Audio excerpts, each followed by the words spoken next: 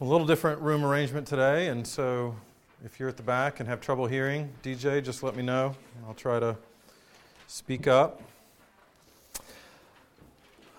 First note, we're calling this Lesson 3. I know that maybe on your list it had it as Lesson 4. The very first week we met, we're calling that an introduction. And so this is now Lesson 3, arriving at sound doctrine. We've been speaking now for a few weeks about just how important it is to know the God who has spoken. And that we know the God who has spoken because of what He has revealed about Himself. And so we talked about revelation, just the doctrine of revelation, that God has revealed Himself through all that He has made, but then He has revealed Himself most particularly and clearly through His Word, the Scriptures. And it's by going to the Word that we'll talk about this morning that we really can come to know God most particularly and specifically and personally. We can know Him generally through all that He has made and done, but then we know Him personally and are given all that is needed for life and godliness through His Word. And so we've established that Scripture matters to life, even more than we can measure or fathom. It is the very Word of God. It is necessary for salvation. We talked about how there's enough in creation for us to sort of be held accountable for seeing, knowing, and believing and thanking God. But there's not enough in creation sort of to lead us to a saving knowledge of Jesus Christ. That for that knowledge, God had to speak. He had to put it into words. That Jesus had to come, and people like John the Baptist had to say, "Behold, the Lamb of God who takes away the sin of the world." That we needed that kind of specific verbal inspiration. And so it is necessary for salvation. It's necessary for everything pertaining to life and godliness, Peter tells us. It is special revelation of God from God. And so sound doctrine, this is our main point for this morning, comes from Holy Scripture, from the Bible. That's where we go for sound doctrine. If our teaching of what we'll call just so-called theological truths does not come from the Scripture, does not arise from the Scripture, then we shouldn't call it sound doctrine. Again, there may be truth in some of it, but it won't take long, 2 or 3 steps down the road, we're going to fall off the path. And so if we're not going to Scripture for our doctrine, for our thinking about God and life in this world that He's made, then it won't be sound. And so we read last time the Delray Baptist Church Statement of Faith, and we'll do it again this morning. Do you have it in front of you? You may not. I'll just read it.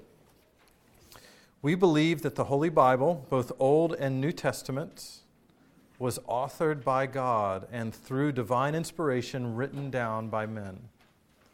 We affirm that the Bible is totally sufficient and trustworthy, completely free from error, and reveals the principles by which God will judge us. It includes within it the only way of salvation and has as its ultimate fulfillment Jesus the Christ. The Bible will remain to the end of the world the supreme standard and final authority by which all matters of life and doctrine should be tested. So last week we talked about, or 2 weeks ago, that connection between inspiration and authority. And this week we're going to sort of close in on that final phrase, supreme standard and final authority by which all matters of life and doctrine should be tested.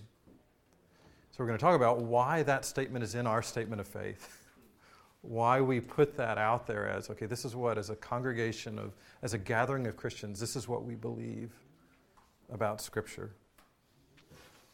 It's what we call the supreme standard, the rule, the final authority by which all matters of life and doctrine should be tested. And so if we call anything in the church a doctrine, then what should we be able to say right after that? Yeah. And here's the passages of Scripture that this doctrine is drawn from. Here's where in God's revelation we see this doctrine sort of revealed and presented. This is Matthew 15, where Jesus is speaking to the Pharisees and the religious leaders. He quotes from Isaiah, "This people honors me with their lips, but their heart is far from me. In vain do they worship me, teaching as doctrines the commandments of men." That's a really striking statement and really troubling. And I can think of few things I'd least want to hear from Jesus at the end of my life than that statement. Or any pastor or elder or anybody in the body of Christ, that you taught as doctrines your own ideas, the mere commandments of men. And so what we see here from Jesus' words is, number one, he really does believe there's such a thing as doctrine. Right? And so Jesus really believes in sound doctrine. But then number two, there's a place we're meant to go get it. And it isn't the ideas of people. It isn't just sort of sitting around and thinking about it. And so that's why we're going to go to the Scripture.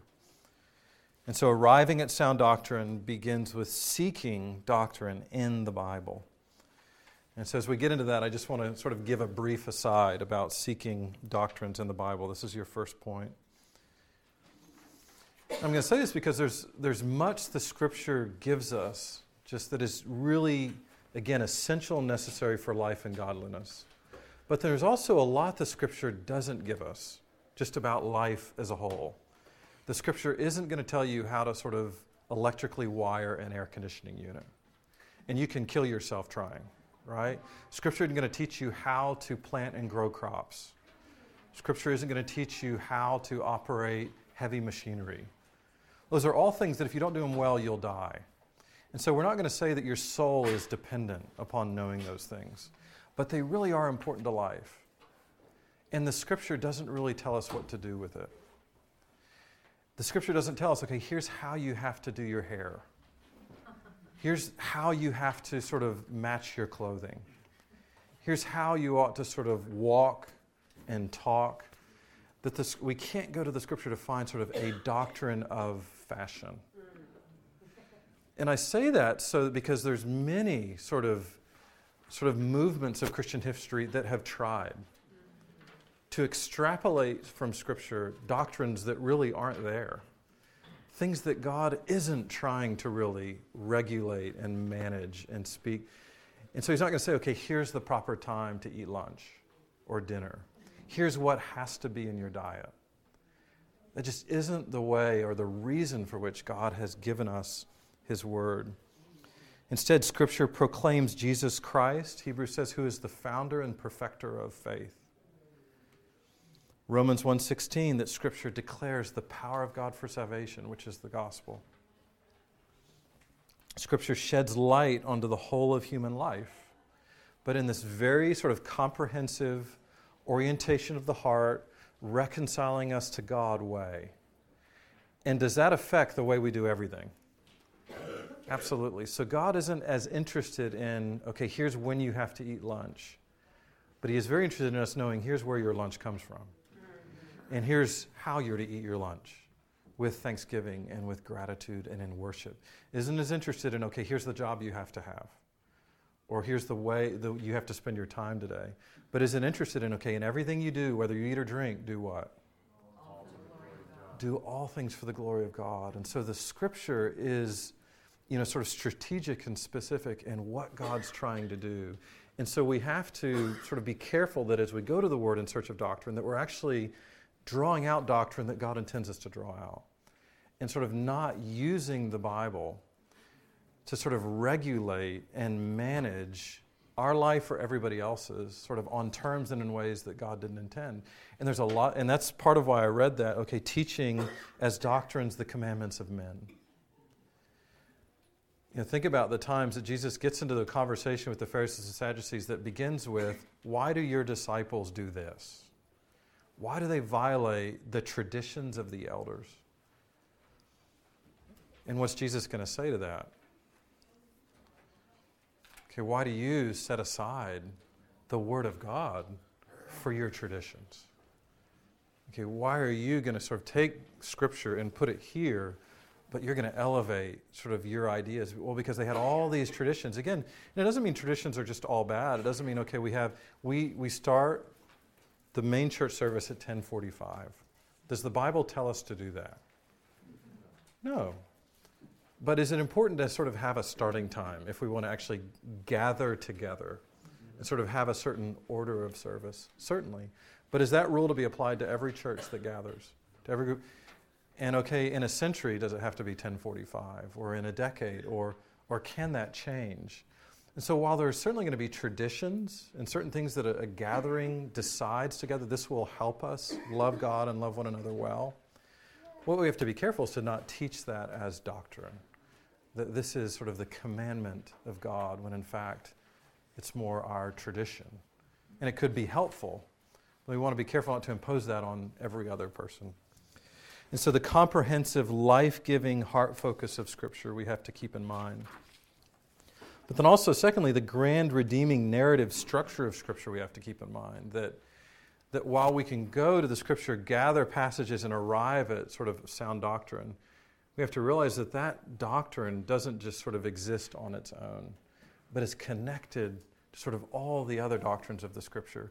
And all those sort of fit within this grand narrative of God's redeeming work in history. And so each doctrine must be sort of properly understood, just as each passage is understood, in the context of the whole Bible, in the context of the chapter where we find it, and the book where we find it, and in sort of that, sort of part of redemptive history that God is speaking into. And so sound doctrine in the Bible is an attempt to answer the question, what does God think we really need to know? That's what we're trying to answer. What does God think we really need to know and that we really need to believe? What does He deem so essential to eternal life, so sort of wrapped up in His glory, so essential to the eternal good of human souls, that He set it down in His written word? And so these are questions we're trying to answer when trying to arrive at sound doctrine. And then, of course, it's going to begin with our second point here with careful study. Careful study. That we don't arrive at sound doctrine through feelings, through sort of impressions, through staring at the ocean and meditating. As awesome as staring at the ocean can be, and even staring at mountains and meditating. But really, if we're going to stare at the oceans, what's the best thing to meditate upon? Yeah, God's Word, and how God's Word as a lens through which we see and meditate upon the ocean, not the other way around. Where I meditate upon the ocean and then extrapolate from it God's Word. And so careful study. This is Ezra 7:10. Luis, you want to read that for us at Ezra 7:10? I think you have it in your sheet in front of you. And Ezra came to Jerusalem in the 5th month, which was in the 7th year of the king. For on the first day of the 1st month he began to go up from Babylonia, and on the first day of the 5th month he came to Jerusalem. For the good hand of his God was on him. For Ezra had set his heart to study the law of the Lord and to do it, and to teach His statutes and rules in Israel. I love that. For the good hand of his God was on him. And why was it on him? How does it explain it here? He set his heart. Yeah, for he had. So that for is explaining what he just said. For the good hand of the Lord was upon him because he had set his heart to, number one, study the law of the Lord. Number two, to do it. Number three, to teach His statutes and rules in Israel. And so teaching the Word of God, teaching statutes and ordinances in Israel wasn't first in Ezra's life. What was first in his life? God's with him. God's good hand is on him. And then setting his heart to study the Word of God. And then second, setting his heart to practice it. Then he's going to teach it. So you see here this order of priorities for Ezra, that for him, that sound doctrine is going to begin with careful study. And part of that's going to begin with reading and listening. So the first step in arriving at sound doctrine from the Bible is reading the Bible. Or if you're not able to read, hearing it, listening to it, being read or spoken. And I don't think we should take this for granted, because across many centuries of Christian history, Christians have not had the Bible in their own language. There have been many sort of cultures where it was actually against the law to possess a written copy of the Bible, especially in your own language. What happened to Tyndale for translating the Bible into English? Yeah, they're going to burn him at the stake for that. And several of his disciples, one of whom he was found with one paragraph, I think it was the Lord's Prayer, on a piece of paper, and they killed him just for having that written down in English on his possession. And so we think about it and go, and that wasn't that long ago. We're just talking about a few centuries back that's what's happening, 500 years. And so this idea, though, that we have the Word of God, we have it in our language. We have it really carefully written in our language. We have it packaged in these bound books with footnotes and cross-references. I mean, so we think, what a gift we've been given just to be able to read the Word of God, to hear the Word of God. And that's where sound doctrine is going to begin, is in reading and listening to the Word. But then also in understanding that a primary goal of reading Scripture is understanding Scripture. That we actually want to arrive at the right meaning of what God's saying. That's the question. One of the questions we ought to have in our mind as we're reading any passage is, what does God mean by what He says? Because it's key to understanding, honoring any person that we're in relationship with. So imagine either with your roommates or with your spouse or with your siblings or friends, when they spoke to you, you just decided they meant whatever you wanted them to mean. How well would that relationship go? How long would it take before there's conflict? Yeah, and there's countless stories in the Scripture of God speaking, people taking it to mean really what they wanted, and arriving at a golden calf or something else. Because whatever their version wasn't really what God meant by what He said. So that's why it's so critical as we read and listen that we're really exerting energy coming to a right understanding. And that's why there's books written, Bible study methods books, that are intended to help us arrive at the right meaning of what God has said. But even as I say that, I also want to emphasize that the Bible is meant to be understood by normal people. God hasn't written it in just bizarre, confusing, cryptic words.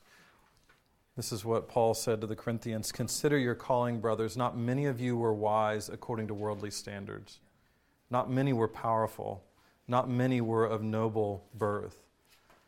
In other words, God knew His audience. God knew who He was speaking to and writing to. So the reason we understand what God says in His Word can be attributed to, number one, just the plain language of the Scripture. I think we can say that it is given in plain language. I remember talking to a philosophy student at a university who was fluent in classic Greek. And one of the things that offended him the most about the Bible, the New Testament, was that it was written in Koine Greek. And he said, it's this vulgar language of the people. It's what just fishermen and people on the street spoke, whereas classic Greek, that's what the philosophers and the educated, that's what they were. And so he could not understand how anyone could be impressed with a Bible that was delivered in Koine Greek. And so I tried to just kind of share with them that's actually what makes it so delightful. Do you think God could have written it in classic Greek? He could have written it in whatever he wanted, but yet He's going to say, no, I'm going to use the language of the street. The language that just people who can't even read can comprehend. People who have a 5th grade education can understand this. I remember even in some of the work of translation, read different articles on how hard it is, number one, to capture in English such glorious and wonderful ideas. But then I've also heard it said that and also keeping it as plain as it really is in the Greek language. Like how Paul's actually saying it, how these authors are putting it down. It really is something that just a plain reading with the generous help of the Holy Spirit is sort of meant to bring comprehension without a PhD, without a master's, without even a high school diploma. And so firstly, the plain language of his word, but then secondly, just the generous help of his Holy Spirit. That's why, therefore, just an 8th grader, a 5th grader, just someone in a tribe in Africa or in the mountains of Peru can hear the word of God proclaimed and comprehend it. And of course, there's going to be parts of Scripture that are difficult to understand. Peter says this, 2 Peter 3, there are some things in them that are hard to understand. But then listen to what he says, which the ignorant and unstable twist to their own destruction, as they do the other Scriptures. So again, notice how Peter phrased it. Some things are hard to understand. Not all things, not many things, not most things, but some things. Which means that Peter believed that most things in the Bible were actually easy to understand if what was happening in the reader. Yeah, if they had the Holy Spirit, if their heart was open to receive it. Not hard to understand. That's why, if you've ever heard the phrase perspicuity of Scripture, the perspicuity of Scripture, what that word really means is sort of the plain speaking of Scripture, the clarity of Scripture. That, to use Peter's word, not hard to understand. So whenever theologians use words like, okay, the perspicuity of Scripture, that's really what they're talking about. That God has delivered it in a way. Yeah, they're using a very hard to understand word to explain that it's not hard to understand what God has said and written. So sound doctrine, therefore, or biblical teaching on theological truths should also have perspicuity. It should also have a certain clarity to it. According to Lloyd Jones, he says, true scriptural doctrine is always plain and clear. Because that's what we aim to do. That's what we try to do. That's why it's always helpful for every member of the body of Christ as they're learning, as they're growing in the Lord, as they're learning great books, is just to teach 3rd grade Sunday school, to teach 2nd graders, where you have to learn how to take the Word of God and make it sensible to 8-year-olds and 9-year-olds. Because does that take a certain kind of prayer and thinking for us to sort of boil it down? And how am I going to say this to my kids? How am I going to say this in a way that they can comprehend? How am I going to use illustrations that are really helpful illustrations? And to do that, we have to have a sort of a grasp, a basic grasp of what God is saying and what He means. And so the chief obstacle to understanding Scripture, this is important, is a hardened heart. That's the chief obstacle, not education. Though we need to be able to understand language, I think God can convert and transform a 4-year-old. I think He's able to reach their understanding in a way. But not a 40-year-old with a hard heart. Not someone who sort of refuses and rejects God and His Word. This is how Paul described unbelievers in Ephesians 4. They are darkened in their understanding. The lights are out. Alienated from the life of God. And here's why. Because of the ignorance that is in them due to their hardness of heart. So why was there ignorance? Hardness of heart. That's right. That's how God, through Paul's explaining, this is sort of what is at the root of the struggle and trouble. Which is why as we come to the Word of God, to learn, to understand, to read, what should we be asking God to do? Soften our hearts. Turn the lights on. Give me humility to receive. Which brings us to the next point, and that's humble thinking. So careful study reading, listening, understanding, but then also humble thinking. That we can't arrive at sound doctrine without careful and humble thinking. And so as we read, as we understand texts of Scripture, we begin to notice sort of points of connection in them. And the more years go by that you're reading and studying and understanding the Scripture, the more you'll see many points of connection. Hey, what Paul's talking about here, I think that's what Peter was talking about here. What Peter's talking about here, I think Jesus said something like that here. And what Jesus said here, I think Moses said something here. And then even Isaiah, there's this passage that you start to see, okay, there's these points of connection where authors, in whatever different words God's inspiring them to use, are talking about the same basic things. And so we begin to notice those common themes, those common topics and ideas and keywords. And so we just begin to go, okay, so atonement, just as a theme in the Bible. So we may hear it explicitly talked about in an epistle of Paul, but then we also may see it sort of hinted at in something that Jesus is saying about offering up his body and his blood as a sacrifice, as an atonement. And we go, but wait a minute, there was also atonement in the Old Testament before Jesus, and so what's happening there? And then we go, okay, we go to the garden in Genesis 3, okay, there's sin, and there should have been death, then God's going to cover them in the skin of an animal. So something died, but not them. So even though atonement isn't explicitly sort of talked about in Genesis 3, we go, but was there sort of a seed planted, even right there, for the need and existence of atonement, long before it's sort of ever mentioned with that word?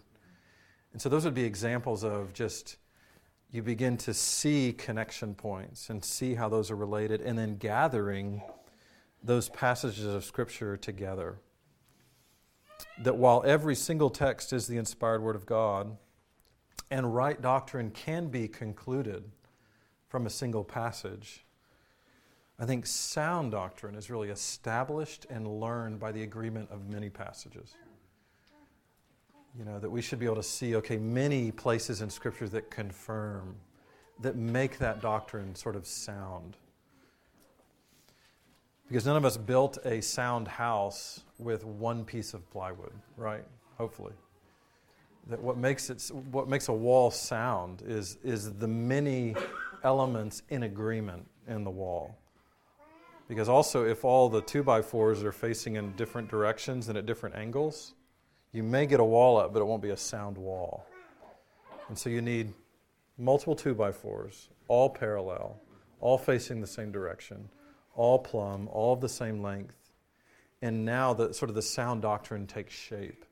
And so it's similar here that around many passages that we're going to now, with agreement, begin to draw from them what is the doctrine behind these passages. Which requires then, point B there, reasoning. That gathering passages of Scripture is not enough to arrive at sound doctrine. No more than grocery shopping is enough to arrive at a sound meal, right? None of us grocery shop, bring it home, put it on the table, and now the meal's ready. What do we have to do?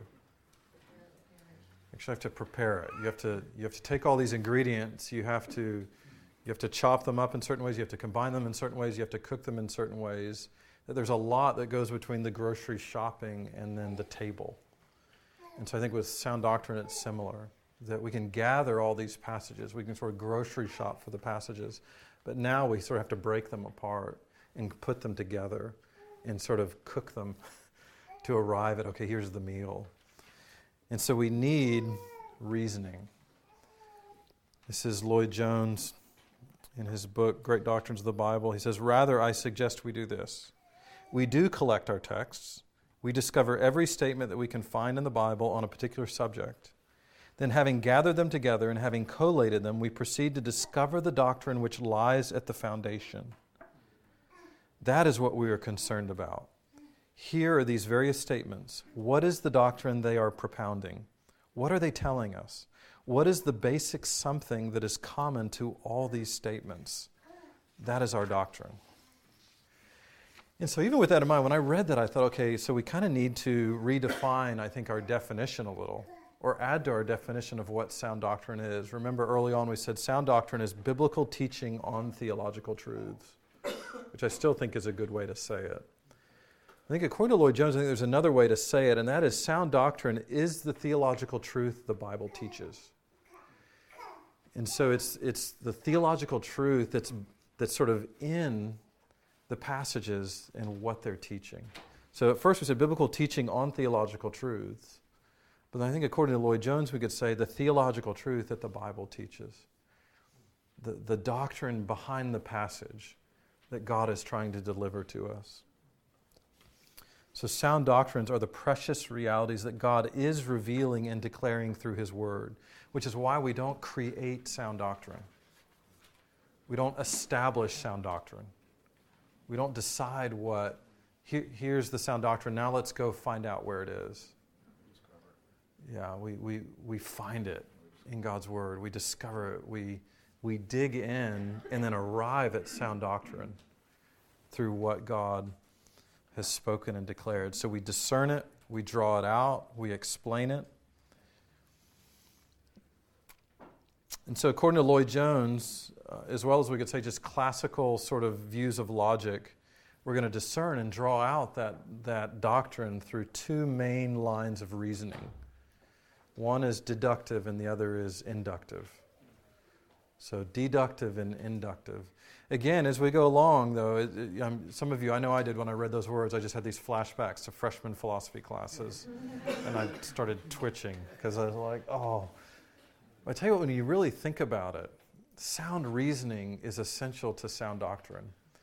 And again, I don't want you to hear you have to be really educated, because 8-year-olds can have sound reasoning and 80-year-olds can have flawed reasoning, which again, the main obstacle to comprehending God's Word is what? A hardened heart. And what the world even does not understand is how much the condition of the soul actually affects reasoning and your capacity to reason, which is why Peter is going to say, okay, that these false teachers are like unreasoning animals. Even Jude's going to describe false teachers in a similar way. And they may have been philosophically sort of brilliant or well-known. They may have been very intellectual. But what God sees is, okay, but they're not actually reasoning. Because according to Romans 1, if we're actually, when we look at creation and use sound reasoning, what should we conclude? There is a God. And is He small or big? Yeah. And does He deserve to be scorned or thanked? Yeah, and so Paul goes, hey, just simple reasoning, just clear reasoning. You look at the creation and you go, okay, there's a God. He's mighty. He's great. He deserves worship. And so as we talk about this deductive and inductive, again, I don't want you to hear this thing that you sort of have to learn like a graduate student, but more this thing that you have to submit to doing, that is just a common kindness of God to all people. And when the heart is humble, we are much more able to reason reasonably. And when the heart is hard, we can be given over to all kinds of madness. You know, Balaam is a great example, who was a well-known prophet in the book of Numbers and was a false prophet is it the king of Moab? It's not Midian. Is it the king of Moab that hired him? Is it Moab? So king of Moab hires him to go and curse Israel. And of course, God's going to tell Balaam what? Don't do it. And so what would be the reasonable thing? Don't do it. But then what did the king of Moab offer? More money. Lots of money. And what does money do to reasoning? Yeah, all of a sudden it sounded reasonable to go do this. And so he's going to go on his way, and who's going to meet him? He's not going to see him until his eyes are open. But who's going to meet him as he goes? The angel of the Lord. So this sort of pre-incarnate Christ. And the donkey's going to see. And we're meant to see the contrast. That the donkey sees what's happening. And then God, through the prophet, according to Peter, is going to say, through this donkey, is going to restrain the madness of the prophet. Those are the words that Peter used. That he's going to speak through a dumb donkey to restrain the madness of this prophet. That he's just going headlong in. Yet how many people would have looked at Balaam and gone, man, he is insane. His reasoning is gone. Or everyone is going to look and go, that's a pretty good business decision. He's about to get rich by going and just giving a 1-hour talk on a mountain and then going home. Yet Scripture says it's madness. So his reasoning was actually compromised. But we don't just use inductive and deductive reasoning because of logic or because of Lloyd Jones, but because I think even the Scripture models that for us. I think when we look at how Paul handles the Word of God, when we look at how Jesus handles the Word of God, they actually handle it using sound reason. This is Matthew 22, 31 through 33. Do you have that in front of you? Anybody have that? Johnny, would you read that for us? Matthew 22, 31 through 33.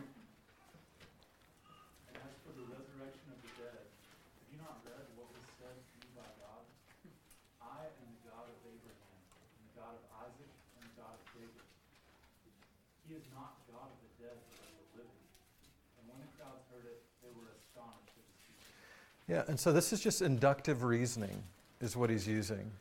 And so Jesus is going to say, as for the resurrection of the dead, because he's talking to Sadducees who don't believe there was a resurrection. So he's going to say, as for the resurrection of the dead, have you not read what was said to you by God? And so what's the assumption in Jesus' statement there?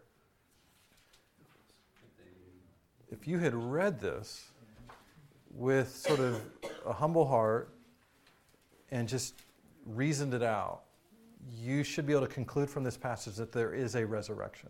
And so when when most of us read that passage before, like if we just go to the Old Testament and read, I am the God of Abraham, Isaac, and Jacob, how many of us go, oh, resurrection? So the word isn't there. Not even implicitly is that passage about resurrection firsthand. But yet for Jesus, what can be adduced from that passage? Yeah, if you just think through, okay, I am the God of Abraham, not past tense, present tense. I am the God of Isaac, not past, present. So now he's going to use this to use inductive reasoning to arrive at this conclusion. There is a resurrection from just that statement. So I think we see there just in Jesus, the way Jesus is handling Scripture is with sound reasoning. In Romans 6, 1 through 4, Micah, you want to read that for us? If you can? Romans 6, 1 through 4. What shall we say then? Are we to continue in sin that grace may abound? By no means. How can we who died to sin still live in it? Do you not know that all of us who have been baptized into Christ Jesus were baptized into his death? We were buried therefore with him by baptism into death, in order that just as Christ was raised from the dead by the glory of the Father, we too might walk in newness of life.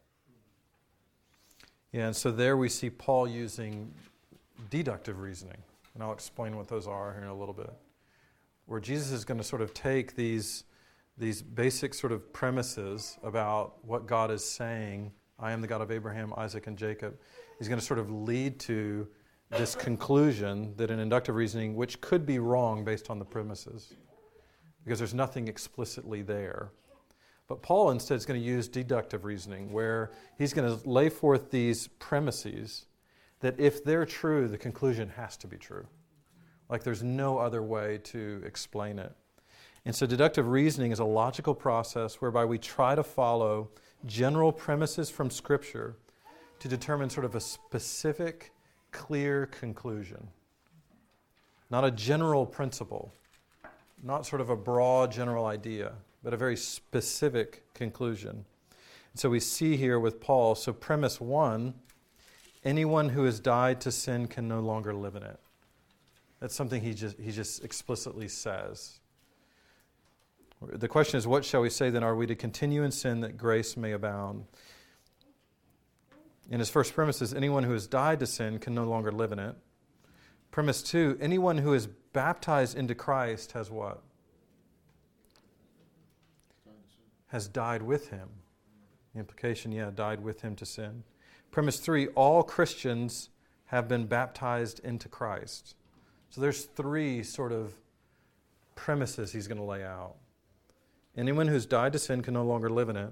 Anyone who has been baptized into Christ has died with him. And all Christians have been baptized into Christ. Therefore, conclusion 1 is that he's making, all Christians have died with Christ. Conclusion 2 is all Christians can no longer live in unbroken patterns of sin. So you see how he answers his question through that process of deductive reasoning. So what shall we say? Shall we continue to live in sin so that grace may abound? His answer is by no means, but he's not just going to leave it there. He could have just stopped. Said no. The answer is no. He said he's going to show us how he gets there. How can someone who's died to sin still live in it? Which means, okay, anyone who's died to sin can no longer live in it. And do you not know that all of us who've been baptized into Christ were baptized into his death? So there's that second premise. Anyone who has been baptized into Christ has died with him. And then we were buried, therefore, with him by baptism into death. So there's that third premise. All Christians have been baptized into Christ. Therefore, all Christians have died with Christ, which means we can't live in sin, unbroken patterns of sin any longer. So I think, again, we see there with Paul, he's just reasoning out his answer from Scripture.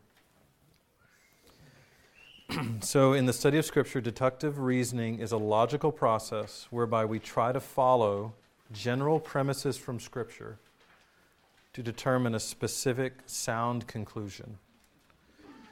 And so a lot of people call this top-down logic. We sort of start with these general premises that sort of, and if they're all true, it boils down to one specific conclusion that has to be true if the premises are true. You know, the doctrine of baptism would be another. We're not going to jump into it, but I think I listed a number of passages there for you. Romans 6, 1 through 4 is one. Matthew 28, 18 through 20 is another. Acts 22, 12 through 16. Colossians 2, 11 through 12. And then 1 Peter 3, 18 through 22. And so just, that may be a great exercise in the days ahead, is just to take those passages, read them through, study them, and then just sort of write out a paragraph on the doctrine of baptism. And then think about it, because there's going to be a couple places that if you just take it for what it is, like things like rise and be baptized and wash away your sins, what might you conclude from that phrase? That baptism actually washes away your sins. That the physical submersion, that's important since we're going to have 3 baptisms this morning, that it's the physical submersion that actually saves you. And there are denominations that believe that. There are people who believe that's where regeneration happens. But when you take sort of all these passages as a whole, and sort of you read them through and you go, well, Peter can't mean that when he says that in Acts.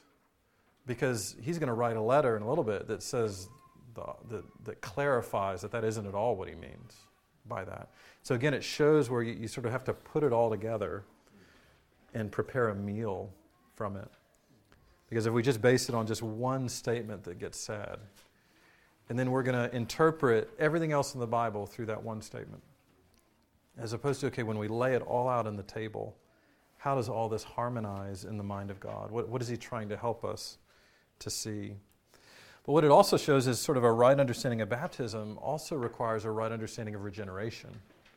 So yes, okay, rise and be baptized and wash away all your sins, calling on his name. We don't sort of say, okay, physical baptism doesn't save you, but we don't base that just on texts on baptism. We also base that on all the many passages on regeneration, on how conversion happens. So that's part of what I meant earlier when I said all the doctrines are connected together. We have to see how they fit, because we can come to a wrong idea about baptism if we don't also have a right idea about regeneration, about how God actually gives new birth, about how that happens. But then induction, or inductive reasoning, is a logical process whereby we follow specific premises to a general, hopefully sound conclusion. So many people call this bottom up. Rather than start general, get specific, we start very specific and arrive at something very general. That's what we saw Jesus do with, okay, have you not read what it says in the Scripture?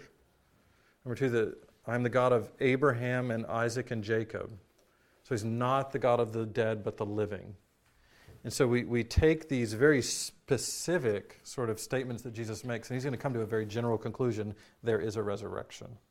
He's not going to go into this really detailed doctrine of resurrection. He's just making the case there is one. But here, it's going to go the other direction. Or in inductive reasoning, rather, it's going to go in that direction. And so one example is the doctrine of the Trinity. That nowhere in the Scripture do we actually find that word used, or the doctrine of the Trinity spelled out. Nowhere does God say, I exist in Trinity, right? Or I am three distinct persons in one God. He doesn't say that. And so we don't arrive at sort of the doctrine of the Trinity using deductive reasoning, but rather through inductive. So I think there's a number of passages there we list. Eric, would you get Genesis 1:26? David Dahl, if you would get Deuteronomy 6:4. Katie, if you would get Isaiah, Katie Dahl, 44:6. DJ, if you would get Luke 3:21 through 22. And Connie Hare, if you would get John 10:25 through 33. So just listen to these passages being read. Then begin to think through, okay, what are the premises that are being set forth in these? Just think through, okay, when you hear a premise set out, kind of hold that in your mind, because then we're going to sort of put those together to arrive at a general conclusion. All right, go ahead with Genesis 1:26. Yeah, just A. Then God said, let us make man in our image after our likeness. Yeah, then God said, let us make man in our image after our likeness. Okay, Deuteronomy 6:4. Hear, O Israel, the Lord our God, the Lord is one. Isaiah 44. Thus says the Lord, the King of Israel, and his Redeemer, the Lord of hosts. I am the first and I am the last. Besides me there is no God. Besides me there is no God. All right, Luke 3. Now when all the people were baptized, and when Jesus also had been baptized and was praying, the heavens were opened, and the Holy Spirit descended on him in bodily form, like a dove. And a voice came from heaven, you are my beloved Son, and with you I am well pleased. Yeah, so that Luke 3, there we see those three. Okay, go ahead with John 10. Jesus answered them, I told you, and you do not believe. The works that I do in my Father's name bear witness about me. But you do not believe because you are not part of my flock. My sheep hear my voice, and I know them, and they follow me. I give them eternal life, and they never perish, and no one will snatch them out of my hand. My Father who has given them to me is greater than all, and no one is able to snatch them out of the Father's hand. I and the Father are one. And keep going, yeah. The Jews picked up the stones again to stone him. Jesus answered them, I have shown you many good works from the Father, for which of them you are going to stone me? The Jews answered him, it is not for a good work that we are going to stone you, but for blasphemy, because you, being a man, make yourself God. Yeah, you being a man, make yourself sort of out to be God. Somebody's going to say, okay, I and the Father are one. So what are some premises that you can draw from those 5 passages? God is one. What else? There's no other God. There's one and only one God. And that God is one. What else? Okay, so you get, the Father is God. Who else is God? The Son is God. What else? And the Holy Spirit is God. And there's a plurality in Genesis because it said Let us. So there's this God, this one and only God of whom there's no other, is us. And then we see, there's Father who's God, but yet distinct from the Son. There's Son who's God, yet distinct from the Father. There's Spirit who's God, yet distinct from the Father and the Son. So now you see, there are the sort of the specific statements that we go, okay, those are true. And we take those premises and we lead to what conclusion? The Trinity. We call it the Trinity, which is just a statement to summarize there is one God with 3 distinct persons. And so that would be an example of inductive reasoning, because the conclusion could be wrong, but yet why do we not think it's wrong? Because how else do you explain all those statements? And so that's why, okay, if that isn't the right conclusion, then we go, then give me another conclusion of how we're to think about it. If each of these, if the Bible's true, which means these premises are all true, so that's how we arrive at doctrines like the Trinity, where the word Trinity isn't there, where God doesn't announce himself as I am Trinity, but rather through this process of inductive reasoning, that if these premises are all true, then how are we going to summarize it? How are we going to understand it? And so Trinity, the doctrine of the Trinity, is a way that we've done that. And again, it's accessible to the unlearned. We don't mean that doctrine can only be for philosophers and highly educated people. So again, back to that recurring thought. So just, again, as you think through inductive reasoning, deductive reasoning, I'm not so much saying go out and get a book on it all, because again, the main task is going to be just prayerful, humble engagement with God and his word with his people. But, I've heard R.C. Sproul argue before that he thinks seminaries ought to offer at least 2 classes of logic to all students. That some of the things that he feels he hears taught or said or done, even by Christians and Christian leaders, is not just sort of this, firstly, a miscarriage of doctrine, but a miscarriage of logic. Like how do you come to that conclusion from that passage or these passages? And so there's something to be said there for first praying for it, receiving it, but then also thinking about, okay, there is a sound way to think about God's word and what he said. It also requires, finally, just what I call cooperative faithfulness in the word. That if I go to a mountain and sit there by myself with my Bible for years and years and years, I will arrive at all kinds of bad doctrine. That's just, again, I think God is gracious, kind, he can give me his spirit, but then I think there's also a process he's given, a community he's given for that to be sort of understood within. And we see that story throughout Scripture. Even the prophets and the apostles, did they ever have to be corrected by one another? Yeah, do people ever have to step in and say, okay, you're off here? And so we get that picture in the Bible that we all need sort of this idea of cooperative faithfulness because, number one, we could be wrong. That possibility is there. Scott Cope, could you read that Galatians 2, 11 through 14?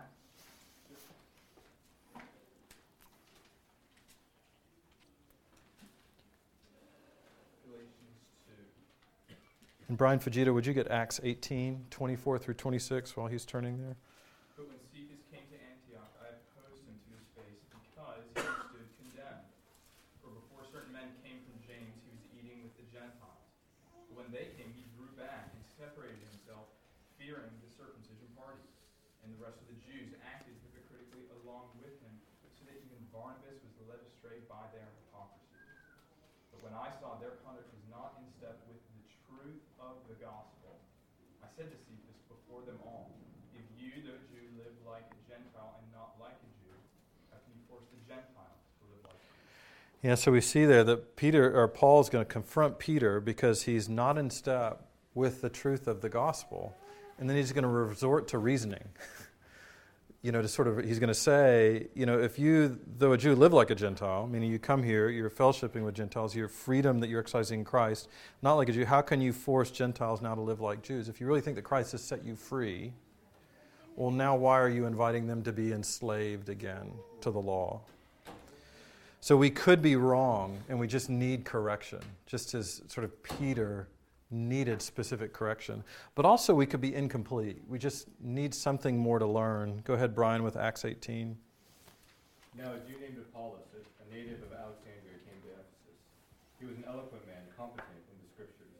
He had been instructed in the way of the Lord, and being fervent in spirit, he spoke and taught accurately the things concerning Jesus, though he knew only the baptism of John. He began to speak boldly in the synagogue, but when Priscilla and Aquila heard him, they took him aside and explained to him the way of God more accurately.